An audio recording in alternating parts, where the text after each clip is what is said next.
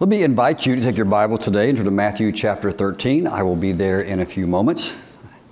Today is a special and unique day that we have set aside as a church family to joyfully and cheerfully, 2 Corinthians chapter 9, to give towards a church project here at Eastland Baptist Church.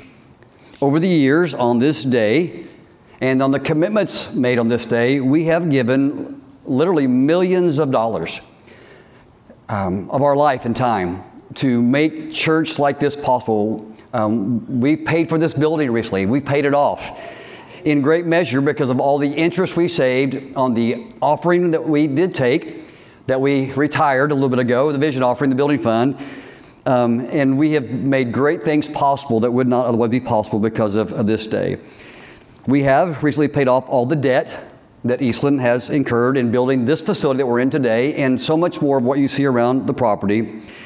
But of course, the I Love My Church project offering will continue, and we'll take that tonight. This is not an offering that we take, that we press or push. This is an offering. This is something we do that's fun and joyful. We do this out of the abundance of our heart. This is not out of not any kind of even obedience or necessity. We do this because we want to. We do it because it's fun to do. We do this because it's more blessed to give than receive.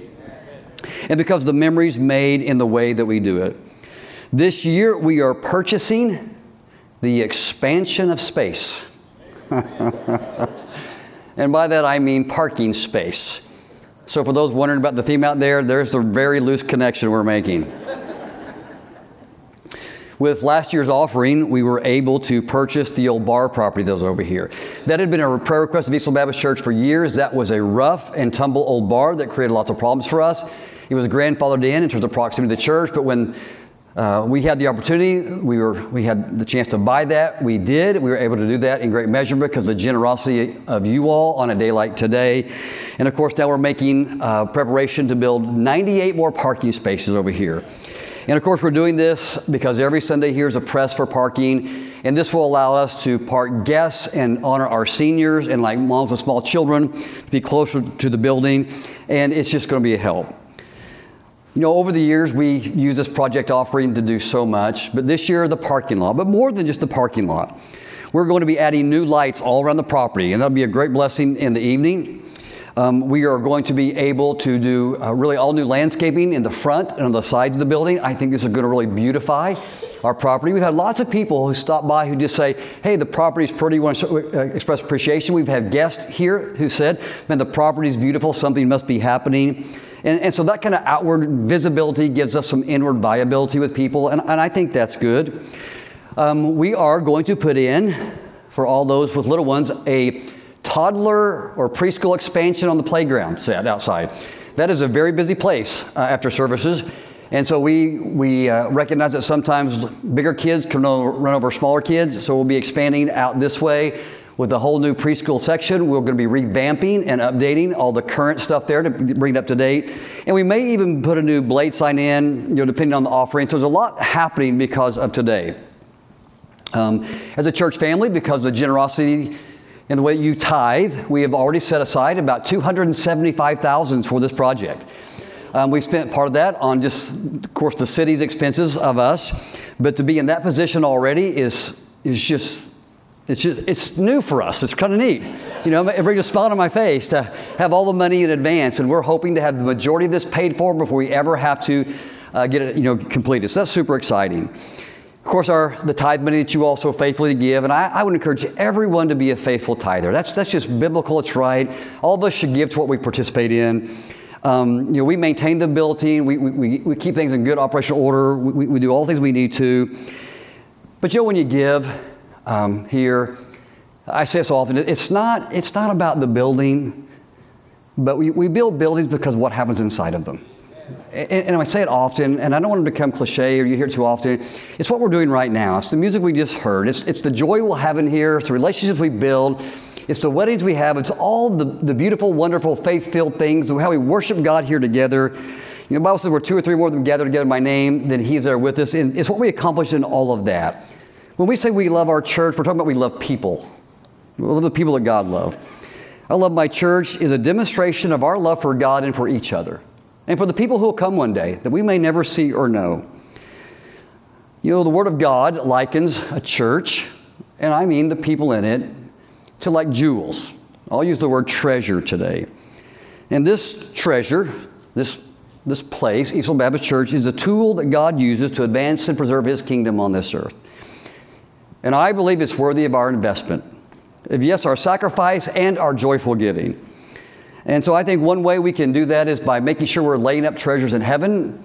You know, the story of the barn builder in Luke chapter 12, he was admonished because he was not rich towards God. He just kept building bigger and bigger barns. It's not wrong to have barns. It's just wrong to have them in exclusion of being generous towards God. And so with that in mind, I want to ask you to stand with me this morning as we'll read 3 verses together. And we're going to talk about how to make a better choice with not just money, but everything that God has entrusted us with.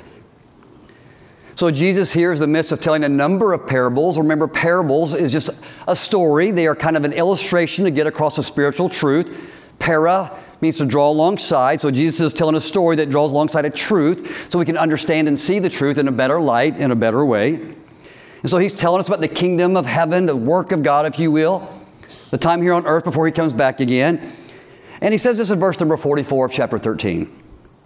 And again, the kingdom of heaven is like unto a treasure hid in a field, the which when a man hath found, he hideth, and for joy thereof goeth and selleth all that he hath, and buyeth that field, of course, that the treasure is in. And again, the kingdom of heaven is like unto a merchant man seeking goodly pearls, who, when he hath found one pearl of great price, went and sold all that he had and bought it. Our Heavenly Father, we thank You, Lord, for this time together. And I pray in the next few moments, Lord, that we would understand, Lord, the priority of Your heart. Lord, what we're doing, and be considerate with our money, our time, our life, our health. And Lord, we'd make the better choice with it, that we would invest in that which is truly treasure. And I'm going to ask for your help with this in Jesus' name. Amen. Thank you for standing. I always appreciate you doing that. In ancient Palestinian culture, and by that I mean the culture of the Middle East primarily, it was a common practice to safeguard valuables. And by the way, people didn't have as many valuables as we might have today, so what little valuable things they had were precious to them. It was a practice to put forth effort to safeguard them. And so often people, they wouldn't have safes or banks or safe deposit boxes like we had today. The best choice they really had was to hide their treasure. And so people often did that. If they had something valuable, that they would hide it. And of course, one of the easiest ways to hide treasure was to put it in the ground. And of course, in time, the ground would conceal where the treasure was hid, and they would maybe have a map, or they would know where it was at. But this was done because of threats. And of course, in the ancient world, there was all kinds of threats. There were travelers who were passing through. Of course, there were thieves, as there are in every generation. There were enemies who might come in and encroach in a place, who might recede in time where they could recover a treasure. And so they buried treasure, literally. This practice was so common that there were actually laws about finding treasure. And if you did, the processes you had to go to secure that treasure to become your own. It was against this backdrop and practice that Jesus tells the story that we have read, or these 2 parables that we've read this morning. It goes something like this. This is the way it might have been told in a different way, paraphrase. A man was walking through a field one day. We don't know where he's going, maybe home or to the business, the market. Maybe he had purchased a new field and was just checking out the field. He was walking alone when suddenly a glimmer caught his eye. There was something in the field that caught his attention that was different than the things he had seen before. Upon investigation, that glitter began to be dug up, and all of a sudden he saw something that captured his heart and his mind. He discovered to his delight a great fortune, a treasure left by someone else who had now vacated that. Upon this discovery, he saw an opportunity. And the opportunity was so great that he quickly, and you would understand this, I think, he quickly reburied the treasure so no other would find it. And he went home. And this is where much of the instruction of the text comes from. and he gathered up everything he had. Okay? Everything. And the Bible says in the parable that he sold them. And he sold all he had. Now, he does not yet have possession of the treasure, because there were laws about that. But he sold everything he had, and then according to law and the tradition, he took that money, now I think all the things he ever possessed, and he sold them all to go purchase the field. Because purchasing the field was the prerequisite to owning the treasure inside of it. And so he sold all he had to gain the field so he could have the treasure. Because of his short-term sacrifice, he could now enjoy that treasure and all the benefits and the blessings that it would provided him. He gained at some loss, okay, the selling of everything, a greater and surpassing treasure. Now, y'all with me on that? He gained through a temporary loss, and it may have been painful at that moment. He gained through that sacrifice a far greater treasure, and the Bible commends gaining something that is worth more than what we are losing to gain it. Now, this story is told not to teach us, or I guess in part to teach us, that there are some valuable things that we should want to possess, that even if it costs us everything, we should make that exchange. Now, some suggest that this parable is speaking about God's point of view towards us, that we are the treasure, we are the pearl of that price, and that God laid down His life. He gave everything He had on the cross to secure us His treasure. And certainly there is some truth to that. In 2 Corinthians chapter 8, verse 9, for you know the grace of our Lord Jesus Christ, that though He was rich, yet for your sakes He became poor, that ye through His poverty might be rich. So in a way, that's absolutely true. Jesus does look at us as the pearl of great price. For God so loved the world, speaking of us, the people in it, that He laid down His life. Others suggest that it is Christ and God Himself who is the treasure, and that we should see Him as so valuable that we're willing to lay down everything to secure a relationship with Him. We should lose our pride. We should lose ourselves. We should lose personal ambition. We should repent, so to speak, to gain Christ. In Luke chapter 14, verses 26 27, God tells us that our love and desire for Him should exceed our love for everything else. Mother, father, family, everything, all should be willing to be sacrificed for serving Christ.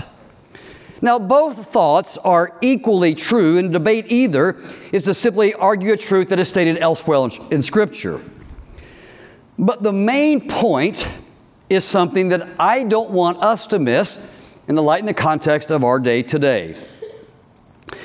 And it is this: there are some things worth having that even if they cost us everything, we should purchase them. There are some things that are more valuable than anything else we can have. Now, I think this truth is understandable and relatable to us in so many ways. Okay, let me use some illustrations here. Today, you have the possessions that you have. Let's say today that you went and found out that you had a disease that was life-threatening. Okay. Now, it can be cured with a pill or a shot or a procedure. But let's say there's a price tag attached to that cure. Are you with me on that? You're presented having stuff in your garage and dying in 2 weeks, or taking the cure and living. Okay, now what choice are you going to make? Well, that's a simple exchange, isn't it? I'm going to sell some toys in my garage or the cars I have in exchange for life and health. That is a greater gain. That's an easy exchange to make. And the question, would you be willing to part with the money? I think most of us would say yes. What about your children? What if someone kidnapped a child and or grandchild and asked for a ransom? Depending on the child, we're probably going to pay that.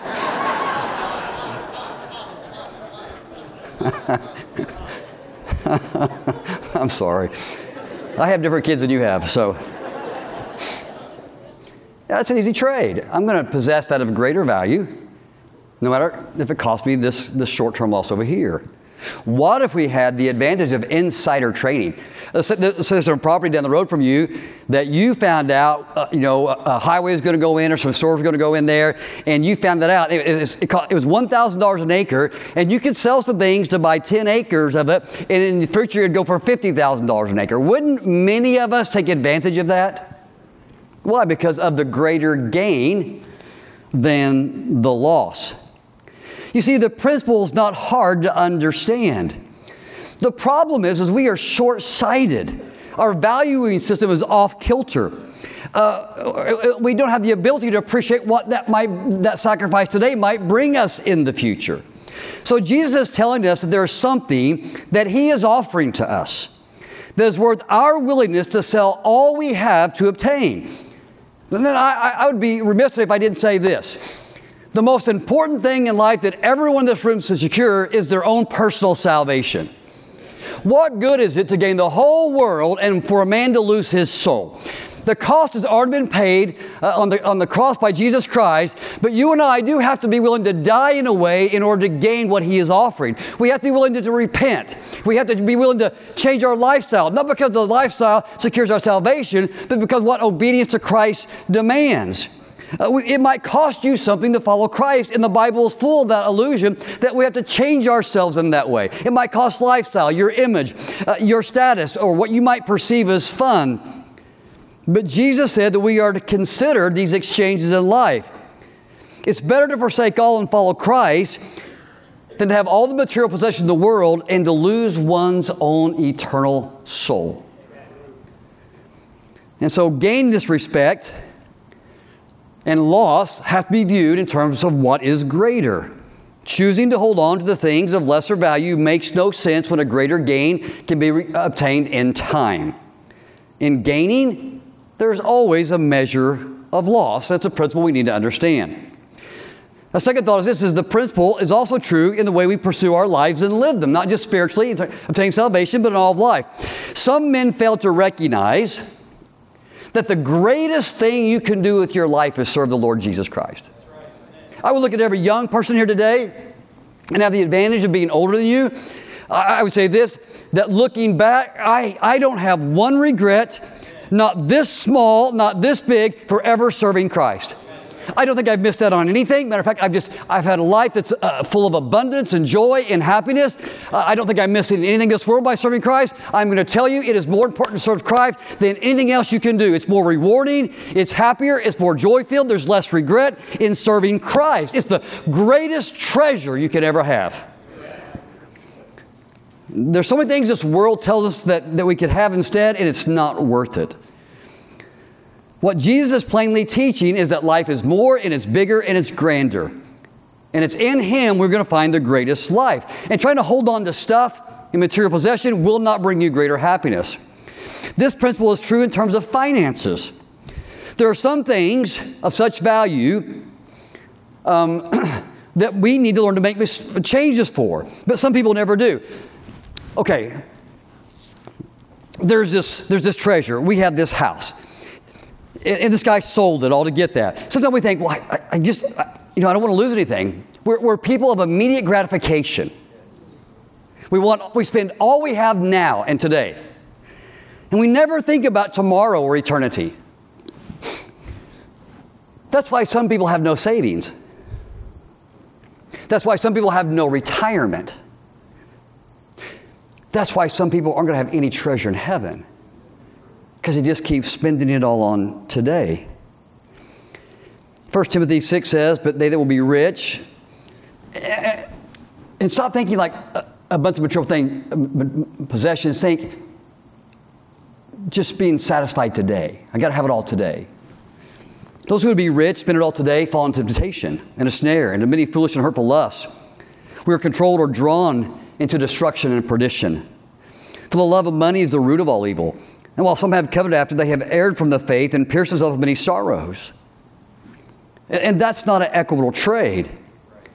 That's not a good way to spend our finances, is spend it all in the moment, not thinking there's a future day when we get older or a future day in eternity. This illustration, I've never forgot it. I've shared this pulpit numbers of times. Having had 7 children and now grandchildren, I'm watching this all over again. Little Ava comes to church every day, and she has like a quarter. And I remember my kids having a quarter when they came to church. This was supposed to be given for missions on Sunday, but sometimes they used it for other purposes. What they learned in time is that a nickel or a dime or a quarter could be used and exchanged for something of greater value. Here's the coin. It has some value, but Jolly Ranchers are of greater value. Right?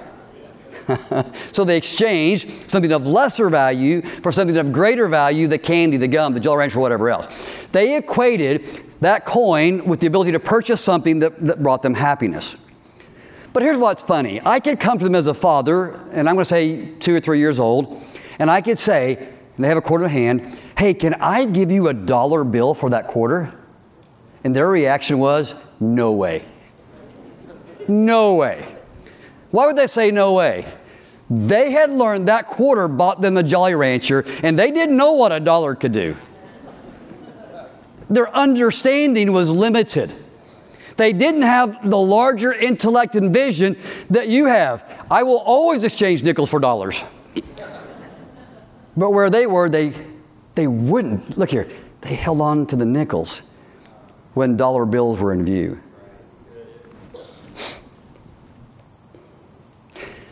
If we had the ability to draw back the veil of heaven, you would give your nickels for that. Okay, not preacher speech. That's real. That's why Jesus tells us over and over, don't just lay up treasures for yourself on earth, but think about treasures in heaven. You and I can literally trade the pennies, and I mean that in comparison, for a future reality of heaven one day. I don't know how the treasure of heaven is going to work. I just know that God said we're going to reward it for what we invest in the kingdom of God. And that's just not money. That's life and time and everything else. We have to think that way. We can't be children spiritually. But too often we're like that. We hold treasures in our hand and will not exchange it for other people's happiness and blessing, for other people's benefit. And the Bible says that when you give to others, you're giving to the Lord Himself. You're lending to the Lord. And He's never slack to repay. I want you to think about these principles today. Number one, the greatest treasures in life sometimes takes a little bit of discovery. Some are intuitive, but not all of them are. Some treasures take some discovery. In verse 44, first part of that, part A, there's a man who discovers. He discovers a treasure. He wasn't looking for it necessarily, but he found it in examining the field. History and legend is filled with the discovery of hidden treasure. Whether it be gold or oil, sunken or buried treasure, there's something captivating about discovering a treasure. When I was a kid, my dad bought me a metal detector. And I have such vivid memories of that metal detector. Those days, it was pretty old. And it was this metal box, and of course, it had the detector part down here to detect the metal. And I remember he bought that. I was so excited about that, and I was going to go find treasure. And so it was my backyard, and I started looking for it.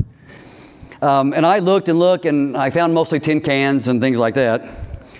I never found any treasure, but man, I had a lot of fun looking. You know, the problem with our looking for treasure is that we often spend time looking for it in the wrong places. Now, I will tell you, there's sometimes that's not always true. I read a story this week about an older couple who had a dog, and they had bought this home out somewhere in California, and they had lived there for a number of months, and they went out one day to see the dog digging. Anybody have a diggy dog before? And they went out to begin to really feel in the hole, and they saw something shiny in there, and they found about $3 million of gold coins there. So sometimes you do find treasure in your backyards, but that's not the norm. You see, my backyard, for me, was not the place to find treasure. I needed to look in other places. And sometimes that's true of life. We tend to look for treasure in places that really only has junk. You know, we look for treasure in materialism. We look for it on Wall Street.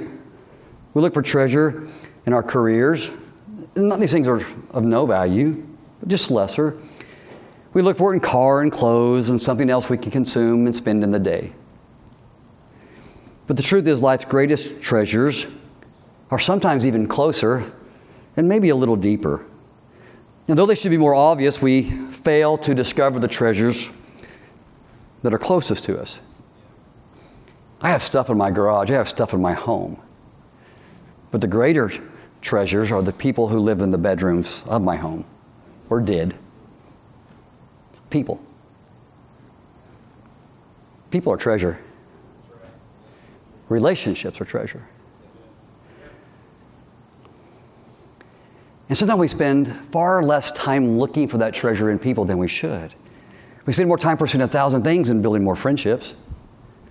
We just get at things that don't satisfy, but a friendship, a relationship, the one with our spouse and our children, our grandchildren, and each other as friends, that's treasure. Our health's a treasure we ought not forsake. But to our purpose today, I want to suggest to you that this is a treasure. And we're only here a limited amount of time, but I want to suggest to you that you might find something in your life might be more meaningful, and you might even find direction for life if you looked here. And by here, I mean here. And serving people, loving people. You can become a millionaire and nothing's stopping you from doing that. You can be the richest person in the world in relationships if you simply tried. If you invested in people and something like this. We often fail to recognize and appreciate the things right under our feet every day, like a wife, a husband, a child, a friend. Well, at least till they're gone, then sometimes we figure it out. It's for this reason, and this failure to recognize, we're to look for treasure that Jesus is saying, hey, stop looking for monetary treasure, political treasure, tangible treasure. But Jesus said this, the kingdom of heaven is like a treasure that we should desire. It's people and God. You see what fascinates people about treasure? Is that we believe it has the ability to give us something that we don't have. Right? If I have this, I'll be happy. If I have that, I'll be happy. And that may be true for a short duration, but not long term. But people and God can bring about abiding happiness. And some people never discover that. The man who discovers Christ and a life yielded to Him and gives himself to accomplishing God's purpose discovers a life of true meaning, satisfaction, happiness, and joy. And the more you invest there, the more you're going to get. The second treasure principle is this. Okay, this is where it gets sticky. In order to have, you have to give away first. In order to have, you have to give away first. I think this morning, and I'm looking at this morning, I played the piano for us. And those who don't know, I is Japanese, so AI, not I. Anyway, I, over here, played the piano. She does so beautifully, doesn't she? It's amazing. And she has a gift. How'd she get the gift? She gave to get the gift. If I ask calculate the hours of practice, or maybe parents investing in her practice.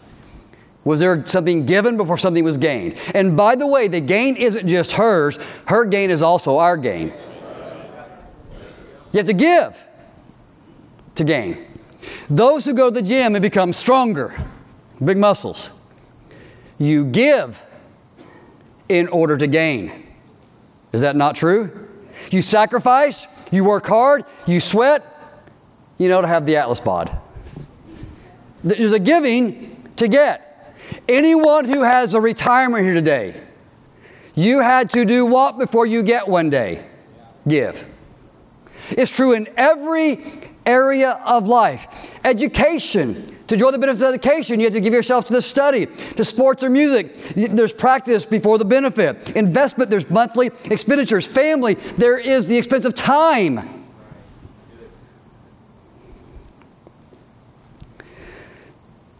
And some people will never have because they never give.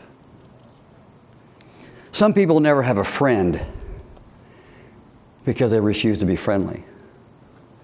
Some people never have relationships because they won't engage. In our story, the man who discovered the treasure had to be willing to sell all he had to get the greater treasure. In other words, he had to sacrifice. He had to give something to get something. There's a price to pay to have the greater, more durable treasure. But all too often we're unwilling to make the sacrifice. All too often we make poor exchanges in life. Bad habits for health, pleasure for purity, selfishness for satisfaction, stuff for significance, and a momentary pleasure rather than an abiding, lasting one. That's why Jesus says, what profit is it for you to gain something that will go away than rather have something that will last forever? The Bible tells us, whoever shall find life must first be willing to lose his, that we reap only after we sow, that we gain after we give, that we get after we sacrifice. But a selfish hand and a selfish heart will never know the greater gain. We just keep thinking what I have in my hand, the nickel is most important. God's model is for us to be willing to surrender so He can supply, so we can surrender so He can supply. Proverbs 22:9, he that hath a bountiful eye shall be blessed. 2 Corinthians 9:6, he that soweth bountifully shall also reap bountifully. Why don't you put God to the test there and see if it's not true? The simple truth is, in giving you get. You give love, you get love. You give encouragement, you get encouragement. You give to the Lord, and the Lord gives back to you. That's the way it works. And then number 3, and I'll be finished. Now I want you to listen to this. I think this is profound. It's amazing we don't get this. You will never have what you fail to provide for. You will never have what you fail to provide for. So many of us live wishing. I wish I could have that. I wish I could be that. I wish this would happen to me. I wish my marriage was better. I wish I had more time with my kids. You get the list? It's going forever. We just live a life of wishing. When sometimes it just takes providing for the benefit or the thing you want. But that's not easy. No, but that's the price tag. We just hope somehow things will happen without ever buying them. If Walmart has something I want, I have to make an exchange for it. If I want a measure of health, there's things I have to say yes to and things I have to say no to. If I want a relationship with the people in the back pew back there, then that's going to cost me something in exchange for something else. We can't have everything, but you can have some things, and the some things you choose have to be provided for. I think people want love. I think people want acceptance. I think people want to be befriended. I think people want relationships, but they don't provide for them. What do you mean? They don't give time to love. They don't love first. I want a friend, but they won't be a friend. I want to have retirement, but I won't set anything aside. I want to have treasure in heaven one day, but you won't lay a red cent towards it. And I'm not being unkind. I'm just saying it doesn't even make sense. You can't have that which you don't provide for, that you make a way for it to happen. We just want them to happen. Lots of people want to be healthy. They want to be athletic. They want to be energetic. They want to have whatever, but they don't live the life necessary to secure the item or the object that they want. I'm going to suggest to you today that today is simply an opportunity. I may be stretching, Lord knows. I think there's a treasure in a field right here. That's what I think. And I think you have the opportunity to invest in it. Okay? That's one application. And you're going to have to, look up here, you're going to have to make a choice. Am I going to keep this? Or am I going to help provide for this? I don't know if you think it's a need or not. That's for you to decide. I think providing the places for us to park, additional people to park, just make sure this church keeps going forward for another 50 years, the Lord doesn't come back. You have to decide if that's something worthy of your exchange. But I'm going to tell you this. Some of us are going to come tonight and we're going to make some exchanges. we're going to buy some pretty worthless stuff.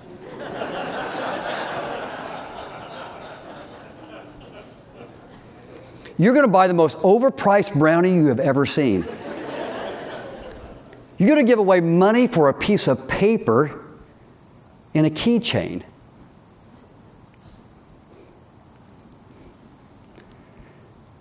I'm going to suggest to you it's quite possible that that's treasure in heaven. Because only God can do the math of how many people are going to park in a parking lot. How many of you and how many other people. Maybe one day your children. And they're going to come in here, and they're going to hear for as long as this church exists, they're going to hear a Bible truth presented from this text. And they're going to go home and they're going to make life changes and choices about that. And it may alter the course of their life. It may just keep good people keep doing good things for the Lord. I'm just saying this. I wish the hallway could look great. No, that's not where people sacrifice for that. I can just wish people keep coming here, or I can provide for it. We can provide for it. And one day this carpet's going to wear out, we're going to provide for that. And the lights are going to go out, we're going to replace the light bulbs. I mean, you get the idea. And you can choose whether or not you want to be a part of the great things that may happen here until the Lord comes back. It's just a choice. I just know this, for centuries people invested in the tabernacle and then the temple and the work of God in all kinds of ways. This is one way. And it's our way because it's where we go to church. If you want treasures in heaven, if you want a great home, you want a future, whatever, you have to provide for it today. And so I'm going to ask you to think about that. And then I want to encourage you to come back and you make a choice. Let me ask you to stand.